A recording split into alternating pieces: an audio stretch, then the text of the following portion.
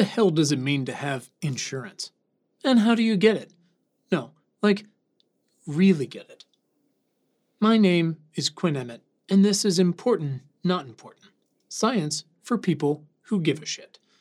Hit subscribe right now to get this newsletter and my conversations with the world's smartest people every single week. You can find the email version and links to everything at importantnotimportant.com/newsletter. It's January 27th, 2023. A quick PSA. INNY is 100% independent and mostly reader-supported. The newsletter is free to all, but to support our work, connect with other shit givers, get my tools, books, and music recommendations, and attend exclusive monthly live events, please consider becoming a paid member. Visit importantnotimportant.com/membership to become a member today. Here's your action steps of the week. Understand your home's flood and fire risk with Risk Factor. Work for a local government. Get real-time flood forecasting with Flood Map, that's with 2 Ps. Wildfire season's around the corner again. Get an outdoor monitor and check the air map with Purple Air. Get ahead of COVID and more, and get your town's wastewater monitored with BioBot. Over 60? Use your life experiences to organize for climate action with Third Act, and find the best green bank near you with bank.green. And now for today's topic. What the hell does it mean to have insurance? Well, there's actual insurance, which is a policy where you and an insurer contract with one another in case things go south with usually your home, your car, or your body.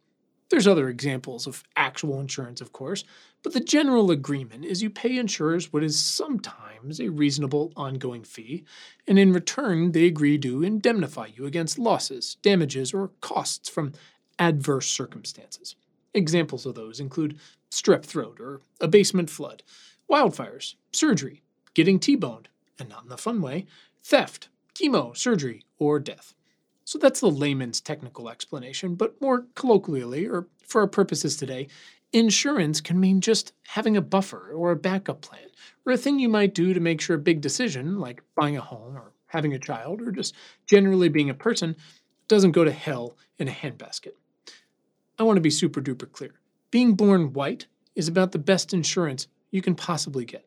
But you didn't choose to be born white, and the people who were born with another skin color didn't get to choose that either. Moving on. So, for example, not spending your entire paycheck every month is a way of having insurance, a buffer, or a backup plan, if you can afford to do that. Building a savings account, or allocating a healthy chunk of your portfolio in cash and commodities in, for example, a time of inflation, war, and climate impacts, is another. But so is eating healthy, getting vaccines, getting some cardio every day, and doing strength work as you age to protect against bone density loss. Again, if these things are available to you. In the former case, you're saying, I'm happy to compound a little less money, so when shit hits the fan, I don't lose all of my money. In the latter cases, you're not paying an insurance company per se, but instead trading your processed food for some legumes and trading your finite time right now for hopefully more time later. All of these decisions are usually a result of understanding that just by being alive, you're really putting yourself out there. So while you believe in your choices and the odds of actual calamity are usually reasonable, the costs of calamity can be devastating. My friends, we are in a time of calamity. It's time to get some insurance. Let's talk about the world at large. Procuring insurance requires some sacrifice and long-term thinking. It's doing your future society or company or self a favor, something I talk to my 10-year-old about every single day. The insurance considerations on a societal level are not so different than ones for yourself. 3 years into a pandemic we more or less mishandled, and decades into a climate crisis the instigators not only knew about, but predicted and then lied about, a society should, at the base level, insure itself against some devastating blow by building a baseline of readiness across all people, systems, and institutions. It helps to first establish a desired, clear societal outcome. For example, where everyone has clean air inside and outside, clean water, access to healthy, affordable food, affordable housing, annual comprehensive health checkups, access to affordable childcare, paid leave. Any one of these, much less combining them, not only improves life for all people on a day-to-day level, but raises the odds that when, say, a pandemic strikes or a massive drought or rolling blackouts, that the citizenry and economy has a buffer, or a cushion to fall back on. It means GDP, if we're still going to keep using that as a measuring stick, is better on a quarterly basis as people are more secure and healthier, can go to work, or not go to work if they're sick and thus not expose coworkers, or to stay home and take care of a sick kid who's probably less likely to get sick anyways because her overall circumstances are healthier. That's a form of insurance. But a society can and should also purposefully defend against specific holy shit crises like building supercomputers to predict weather and storms that will inevitably come, or deploying networks of sensors to predict floods and earthquakes, and wastewater monitoring to understand viral loads on good days and bad days. It means guaranteeing a novel coronavirus doesn't mutate beyond our ability to control it by vaccinating everyone we can find and as quickly as we can, however much it costs right now, because then we can never talk about this again. Having insurance means keeping way better track of methane leaks, forever chemicals, and non-renewable phosphorus, among others. To be clear, it would be not great to run out of phosphorus. It also means regulating institutional investors and markets so they can't drive further emissions from new fossil fuel projects, and don't expose themselves and retail investors to stranded assets and climate impacts on those stranded assets. It means requiring our biggest banks to describe in detail how climate change scenarios like hurricanes would impact their loans and bottom lines, and disallowing them from purchasing bullshit carbon offsets. It means understanding that insurance providers, and even reinsurance providers, are going to have to raise rates and exit some markets, because they simply can't fulfill every policy, and their bottom lines are under threat too. Every time a disaster hits, we see insurance companies go out of business, unable to pay the bills. So it means funding and modernizing disaster relief agencies and partnerships, slowing global heating by reducing emissions, regulating AI content bots, and yes, building real-time data sets that help us understand where we can continue to live and build anew, who to insure among the people that live there, and where we need to back off entirely. What it means is in a time of emergency, society bends, but does not break. Let's talk about what insurance means at work. A company's considerations are slightly different, and they go well beyond professional liability insurance, property insurance, workers' comp. You should and have to have all that stuff. Building a more inclusive workforce means your company is less likely to default to business practices, products, service, and algorithms that exclude the historically marginalized, or worse, just damage them further. That's a form of insurance. Providing your workforce with competitive wages, reasonable hours, family leave, paid leave, legit health insurance, work-from-home opportunities and funding, continuing education, meaningful stock options, and progressive retirement options that aren't exposed to, again, stranded fossil fuel assets, will make it more likely they'll not only stick around, but work hard for you because they feel safe and taken care of. Operating your company under a strict but expansive and transparent ethical mandate means you are slow to hire and quick to fire, attracting workers, projects, and profits that not only grow, but are grounded in your mission, no questions asked. So in the long term, your impact and reputation compound, and in the short term, you're less likely to hire some moron vice president who will nearly immediately, quote, tweet a neo-Nazi and crush that hard-earned reputation, morale, and bottom line. What else? Working with ethical manufacturers, suppliers, distributors for food or textiles or anything else doesn't just mean a better product, and again, an improved reputation, but a healthier, more reliable supply chain.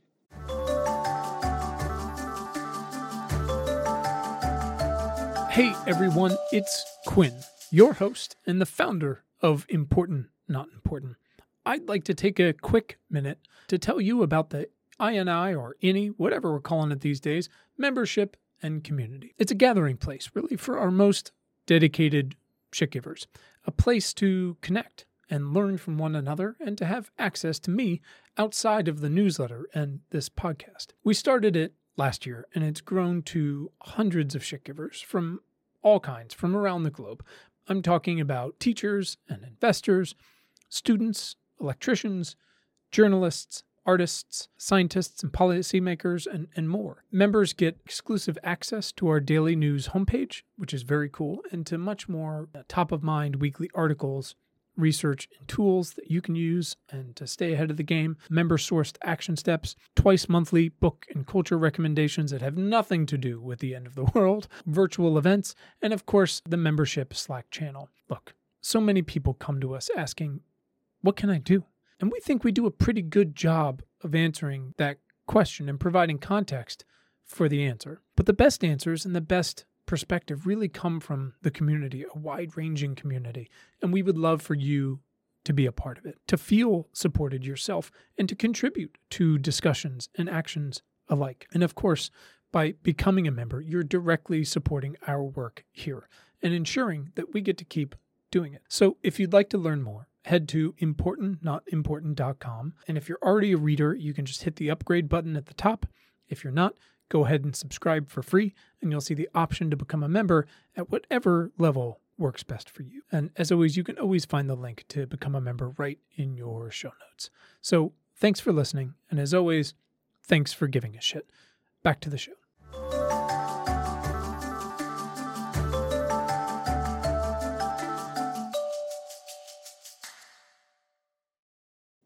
You should absolutely still insure against accidents and losses and all that stuff. But raising the baseline reduces the odds you'll need to call in that policy, or that your supply chain will break down when, again, these are just hypothetical examples, a pandemic hits and you own a bunch of meat packing factories and all of your workers fucking die. Similarly, building foundational zero-trust cybersecurity policies at your company or your college or your water pipes and pairing them with admittedly not cheap insurance policies can reduce, not eliminate, exposure to data leaks, hacks, and ransom. In a normal operating environment, you can project your costs, and to a lesser extent, your revenues, and hopefully one of those is higher than the other. But when shit hits the fan, and it will, it helps if your company's already resilient, not just able to ride the storm, but to meaningfully contribute to local or society-wide recovery efforts through your inherent expertise or volunteer hours. Let's talk about what insurance means at home. If you own your home and you live there, it's considered your primary residence. That's what they call it. So you're going to need to insure it. You have to. And it's the same with wherever you're renting usually. So if you own your primary residence, it might not necessarily be a part of your investment portfolio technically. But if you own it, it's an asset and probably your biggest. So it's a significant piece of your net worth calculation. It's also your home. That's where you raise and shelter your family or play your video games by yourself, whatever. It's a major source of peace of mind. Understanding where your home is located and what it's exposed to should be a fundamental step in deciding whether or not to buy, rent, or sell it. While we're still early in the insurance data revolution, there's more options available every day to understand whether or not that apartment or house is up to code, retrofitted against earthquakes, likely to flood on sunny days or stormy ones, or be in the path of a fire. In most cases, mortgage writers require you to have a policy before you close, so you might as well get the best one you can afford. Because while we generally have an idea of what's coming, there's a lot we don't know. But before you put down an offer, there's a bit more you can do to understand your exposures. And there's more tools than ever for insurers, too. Every week there's more news. But understand it's early. It's very early. Policy hasn't quite caught up to the data yet and to the impacts. How early? 98% of Californians do not have flood insurance. Meanwhile, 32 trillion gallons of rain and snow fell on California since Christmas. Federal flood maps and land use guidelines have been updated since the 1970s. Insurers were disallowed from using catastrophic fire projections until recently, when things have been catastrophic. Almost $5 billion in federal grants, disaster loans, and flood insurance payments have been provided to the state of Florida and households in Florida alone since Hurricane Ian. And last year, payouts from damages worldwide exceeded $120 billion. That's in 1 year.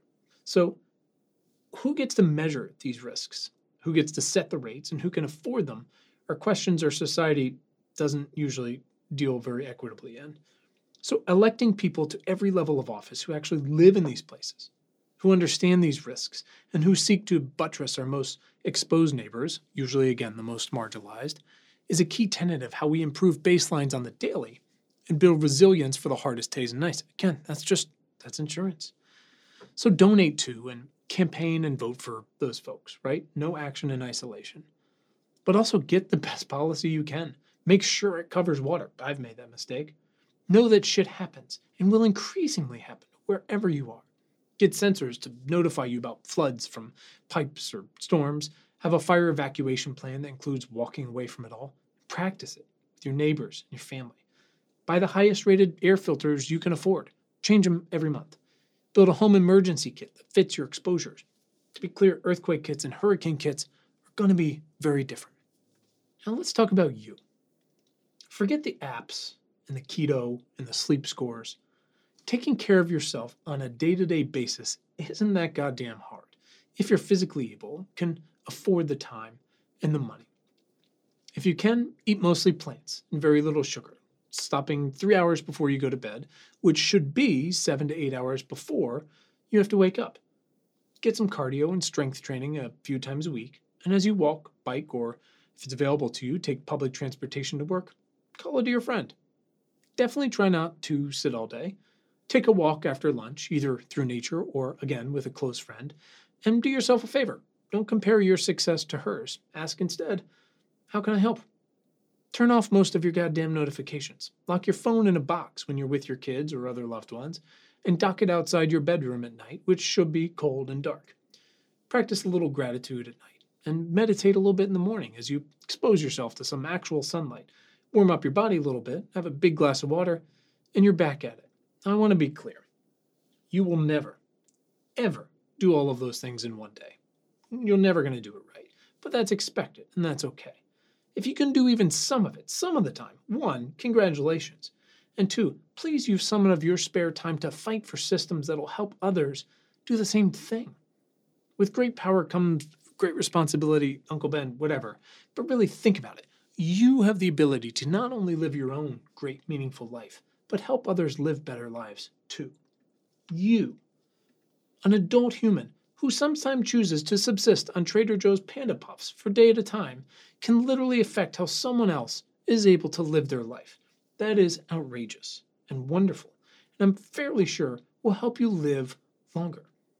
As financial writer Morgan Housel wrote, money's greatest intrinsic value, and this can't be overstated, is its ability to give you control over your time.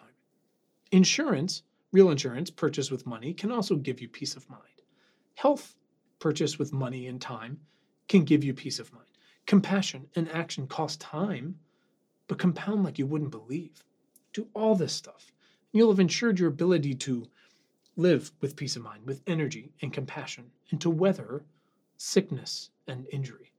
Which, again, to be clear, will definitely happen, especially if there's another pandemic. There will be, or an earthquake, or storm, or you foolishly accept your 7-year-old's challenge to race across the yard and your hamstring just separates clean from the bone. The point is, make sure you and your family have good health insurance, if you can afford it. Don't forget about dental and vision, because for some fucking reason they're never included. And don't forget a bunch of asshats in Washington and elsewhere are still constantly trying to make Obamacare go away. Vote against them. Make sure everyone at your company gets health insurance too. Everyone. If you can, spend a little time each month campaigning for your red state to take the goddamn Medicaid money already, or for your blue state to make housing, 1, affordable, and 2, much more plentiful. Are you a runner or a hiker or driver? Get one of those Apple Watches with the SOS sound and the crash detection. It's not for you, it's for your family. Wear a bike helmet and campaign for protected bike lanes. Protect those less capable than you by walking people to their car in the dark, and campaign for better lighted streets and parking lots. Fuck it, cover them with solar panels too. Stuff the loved one's stocking with personal safety gear and just show up when they need help or a shoulder. Do that, and you'll probably ensure they do the same thing for you. All this is going to require change. And yeah, Atomic Habits was great, and my Duolingo streak is hanging on by a thread, so gamification works, but understand those exist because humans don't like to change. It's fucking exhausting. So given the means, I mean, be honest, we want to live where we want to live. We want to travel guilt-free. We want both fresh food all year on demand and to eat unhealthy food whenever the hell we feel like it. We want compound interest on our investments in whatever sector is printing money, ecosystems be damned. We want a job that pays as well as the guy next door. But we have to change because we fucked all that up. And change means making some real sacrifices, especially if you're in the global top 10%, much less the 1%. And the great news is every fuck up is an opportunity. We can and have to multi-solve to ensure our society, institutions, companies, families, and ourselves against a more volatile today and tomorrow however much we are simultaneously working to make them better for everyone. Eliminating emissions, providing universal sick leave, and guaranteeing clean air inside and outside would get us a hell of a long way towards a less chaotic world. But those require commitments we've never really made before, despite the very clear incentives to do so. The same thing goes for regulating trucks, sugar, guns, and more. Again, when we know more than we've ever known, we still don't do it. Incentives are usually everything, but truthfully, the self-awareness, the timing to say, we simply can't go on like this, to expose ourselves like this, will go a long, long way.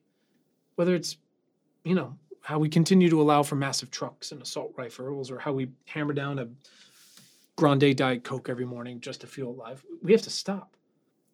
Voltaire said, I know this sounds obnoxious, but just listen with me for a second. History doesn't repeat itself. Man always does. And man, is he spot on.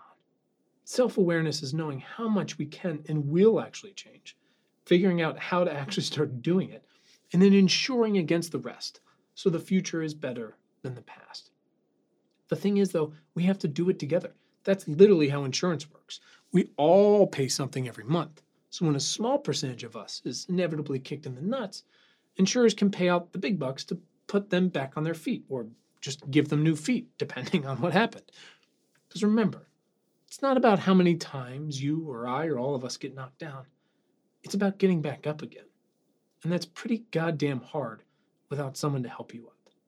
That is insurance. Finally, here's your news roundup. In health and medicine news, the number one concern for parents? Kids' mental health.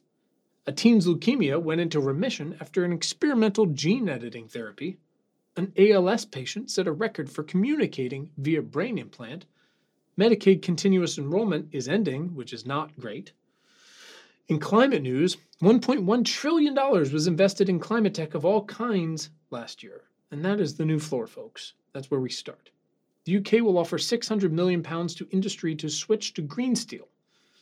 1/3 of the Amazon is degraded, and Lula's just started fighting back. Boy, the job in front of that guy.